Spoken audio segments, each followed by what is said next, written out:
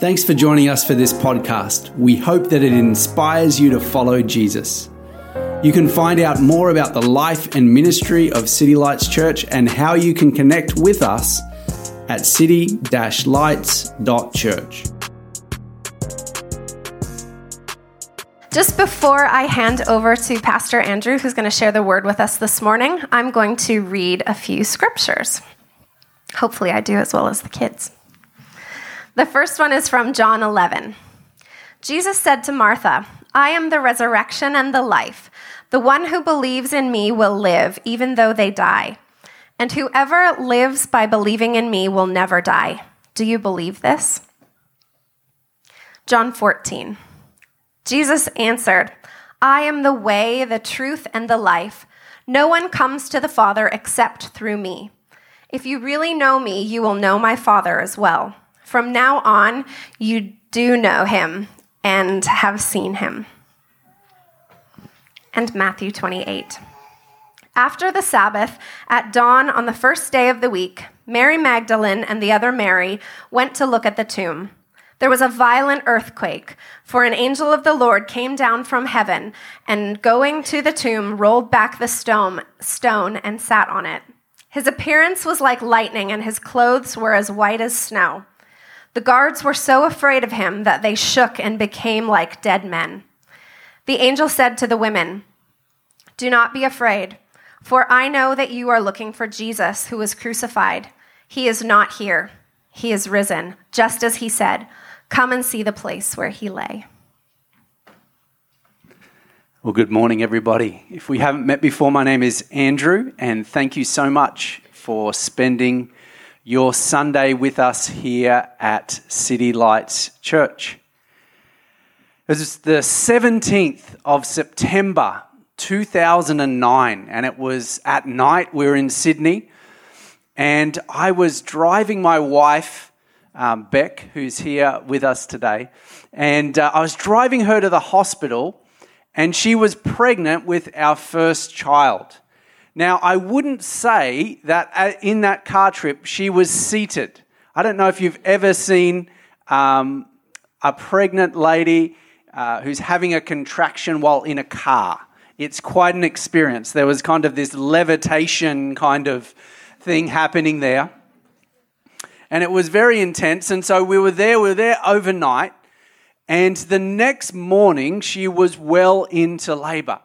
Now, because it was our first child, we had all the things that you do for your first child. We had this special go bag.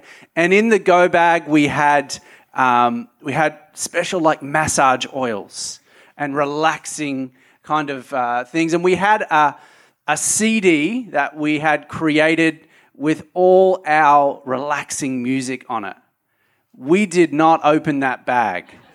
That bag stayed zipped up, if you know what I mean. That was just locked down, that bag, because there was just this intensity, and it was without saying it, there wasn't many words exchanged, but it's I want you to be close, but I definitely don't want you to touch me.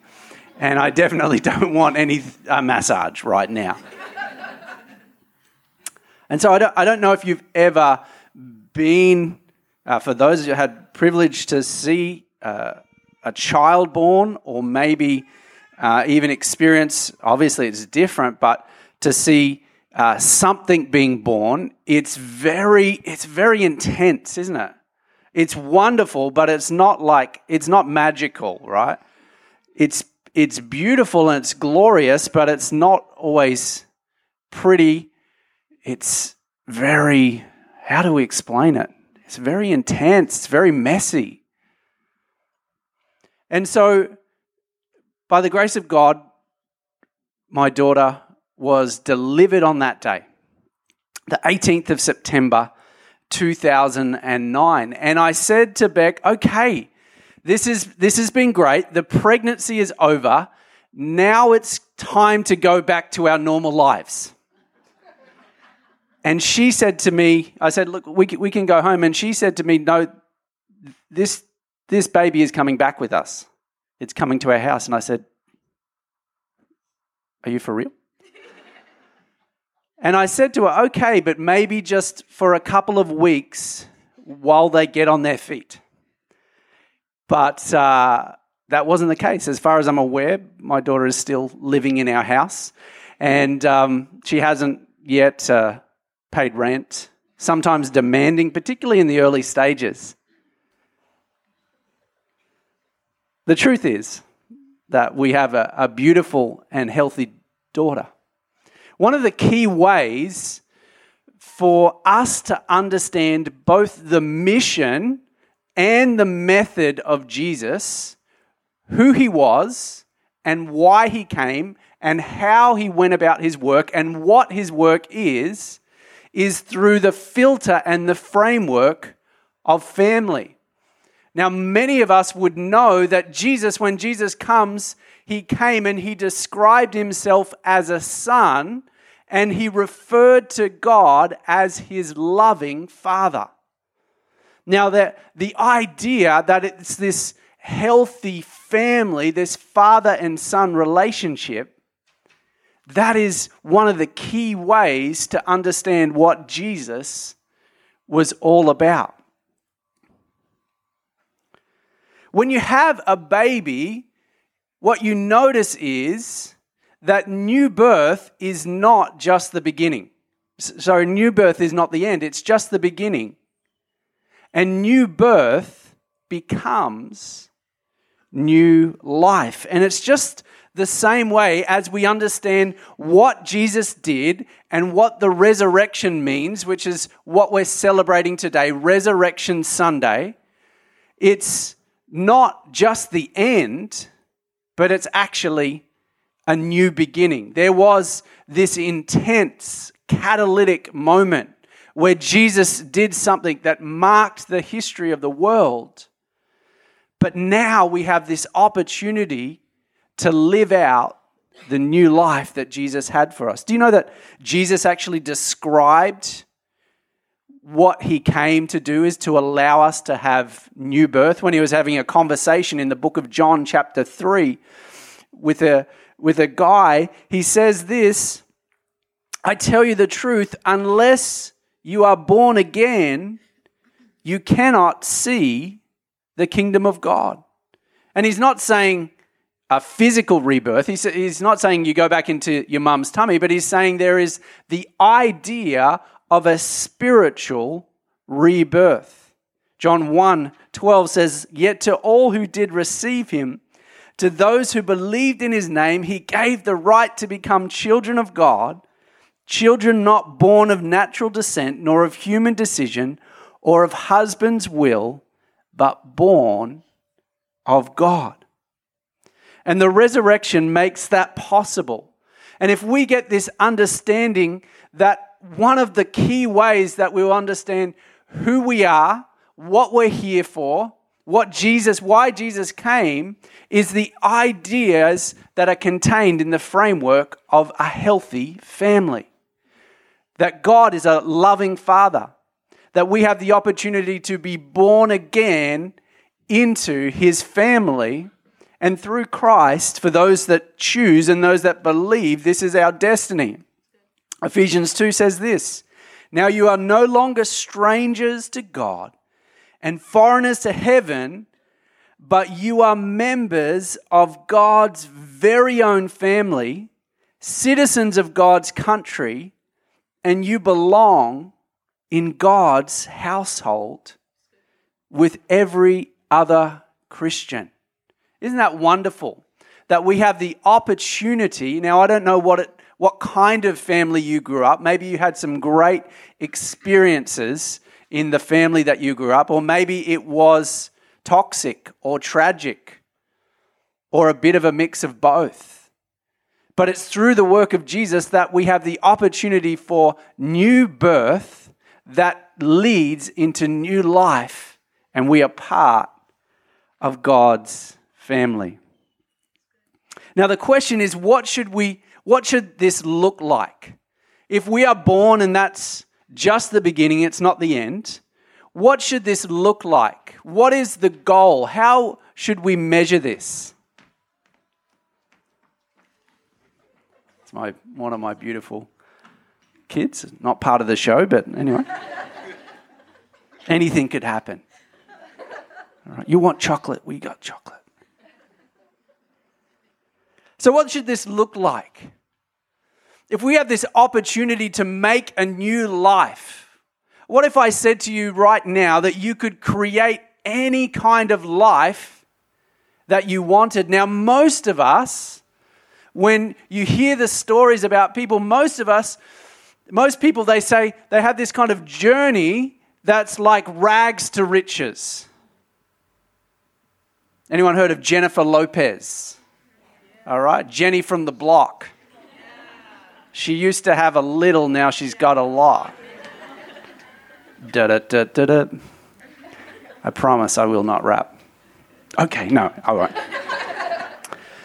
But a lot of people, when we describe or when we think about what a future is, if I got a new life, if I had a new chance, if I had power to change, what would it look like? And a lot of us land with this: what I have, my stuff, my achievements, whether that is in career, whether that's the way that you look, whether that's some kind of like personal habits, right?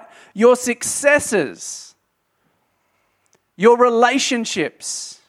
What kind of relationships do you have? And for some of us, even at a base level, you put in there your relationship with Jesus.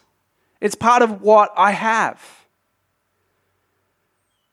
But I want to propose an alternative and say that the goal of new life in Jesus is not what I have. Here's an alternative: what I become. Ephesians 4, verse 13, it talks about the goal of this new life is that we will continue until we all come to such unity in our faith and knowledge of God's Son that we will be mature in the Lord, measuring up to the full and complete standard of Christ. Here's an alternative: not just what I have, but who I am becoming. And the Apostle Paul is proposing that the goal of this new life is that we become like Jesus. That we don't just celebrate what Jesus did, but we look to Jesus as an example of how to live. Now, I don't know your familiarity with the story of Jesus that is contained in the Bible. Matthew, Mark, Luke, and John is where you're going to find narratives and teachings and parables, the collections of the life of Jesus, how he lived. Amazing. And if you've never read that, I encourage you to find out for yourself and ask why Jesus was such the figure that he was. But we see God himself walk as a human. We see Jesus being a master of his emotions. We see him being courageous. We see him being humble. We see him relying on God. We see him challenging injustice. We see him stepping out and partnering in the power of God. And what we understand is that the idea that we would mature, this is what it says, to mature in the Lord, to measure up into the full and complete standard of Christ, this is a goal of new life. But I would also say, as a father, and for Beck and I as parents, our goal for our kids is that they would mature, that they would grow up, that they would learn to control their emotions, that they would learn to live a life of adventure, to take steps of faith, that they would learn to be skillful, that they would learn how to communicate with people. We want them to grow up into maturity, and this is what God's destiny for each and every Christian and believer is, that we would grow up in strength and in life. But I also want to say that this in itself is still incomplete. That the goal of new life is not just who I am becoming, But the goal of New Life is who we are becoming. When the Apostle Paul talks about this, he doesn't use I or me or you. He says we. And this is where being part of the family comes in. I don't know your relationship status or your relationship with your family right now, but I do know that family is very difficult. To stay in close relationship with people, that's one of the most difficult things that you can do. But it's in the person of Jesus, when we become like Jesus, and when a group of people share a commitment to be like Jesus, to forgive like Jesus, to love like Jesus, to serve one another like Jesus, that is when we start to fully embrace new life. Do you know it's in this idea that we answer one of the key questions of why we have churches? Because in the resurrection, there was this moment of intensity, just like the birth, the moment of intensity. But then as you mature, there are different moments in life, but you enter into a rhythm which is more about consistency than intensity. You learn what it is to do a day-to-day life journey with people. And when Jesus was on earth, his ministry, yes, there were amazing confrontations, there were miracles, and we'll see that in our own lives. But one of the hallmarks of his ministry was that he lived and walked and talked with a small group of people in a way that was close and personal. And they didn't always get it right, the disciples, in their relationship with Jesus, the way they thought, the way they acted. But he was gracious with them. Do you know it's in that picture that we see why we come together, not just in this moment to listen to someone speak, but to develop relationships with each other over a journey of time, to go through the ups and downs of life with each other in a way that is close, in a way that is personal, in a way that builds trust over time, and a way that we have deep connections with each other. This is what it means to be part of church, to become who, not just who I am becoming, but it's who we are becoming. Let me give you a couple of hallmarks of what it means to become like Jesus. The first hallmark of what it means to become like Jesus is that we have faith in the person of Jesus, that we have faith in God, that we understand that God is good, even when we can see it and even when we can't. We believe, as we become part of God's family, that God can supply all of our needs, that nothing is too difficult for God. This is what it means. The second thing that it means is that we understand that we have access to the truth about God, but also the truth of God. The truth of God is that you and I, we are not created as an accident. We are not created by chance. We are not created just as an explosion or a random act.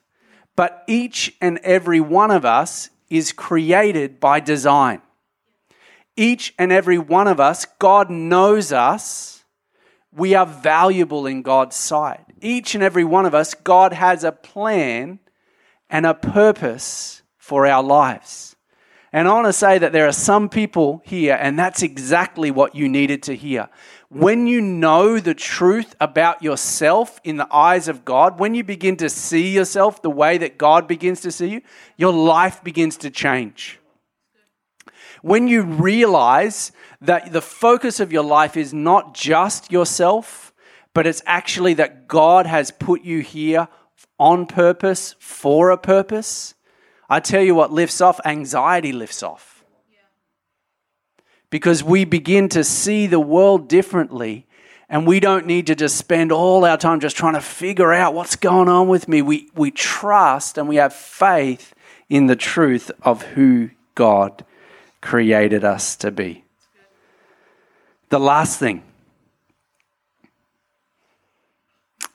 is this description of what it means to be, I'll use the word loving.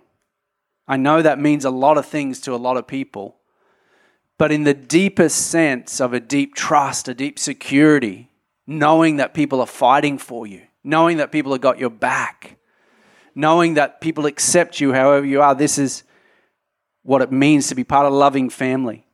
Ephesians 4, verse 2, be completely humble and gentle. Be patient, bearing with one another in love, and make every effort to keep the unity of the Spirit through the bond of peace. Yeah, that's good. Do you know that's a pretty good description of an environment of family that's very compelling?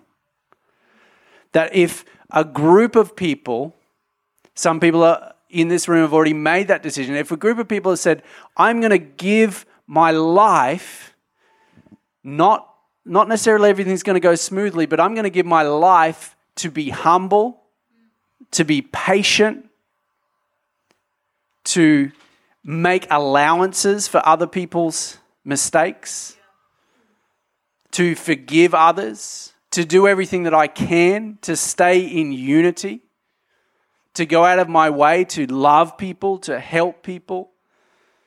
I love this. One of the words here is translated gentleness, but actually one of the original, part of the original language is the word meek. And what that means is that I add gentleness to my power. And I don't use my power to get my own way.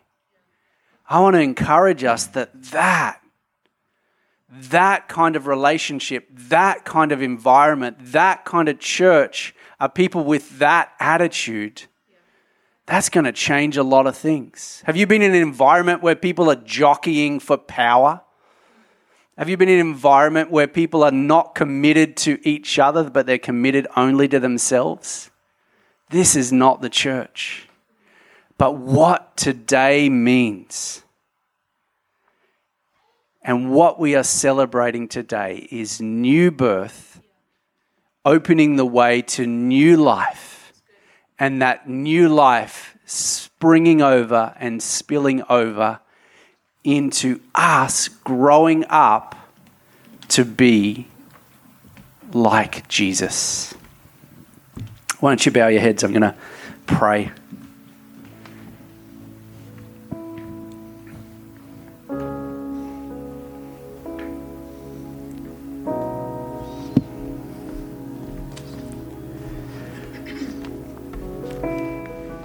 Do you know it's through the work of Jesus that we have access to God? And that access to God is a gift. It's not something that we earn. It's a gift. It's a free gift.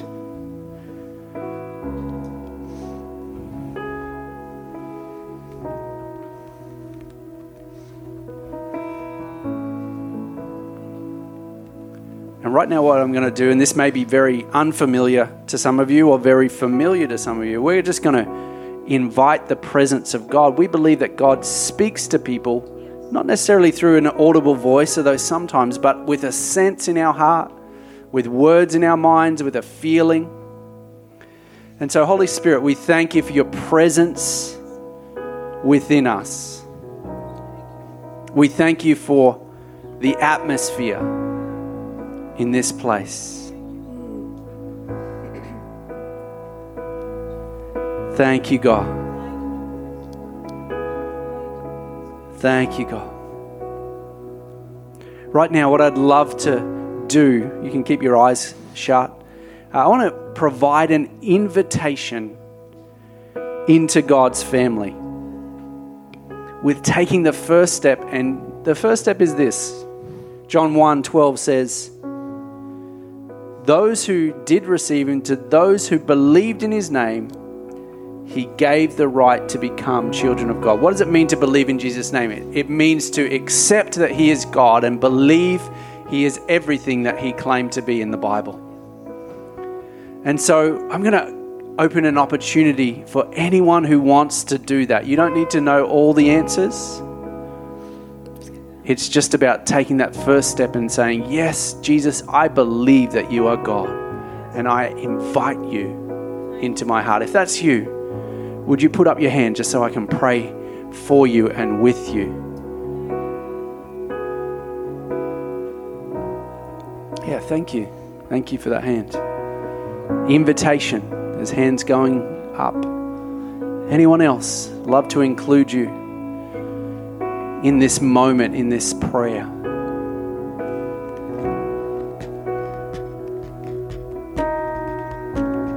Thank you, God. Jesus, we thank you for the resurrection. We thank you for the power to overcome death, for the power to overcome everything that separates us from you. And also, Lord, we thank you for eternal life. And right now, in the name of Jesus, we thank you for those that have put up their hand, and even those that are still thinking about it. We thank you that your life, the new birth, will become new life within them, that you would release your presence in their hearts. In the name of Jesus. Amen. Thanks for joining us for this message. We hope that it has inspired you to follow Jesus. You can find out more about City Lights Church at city-lights.church.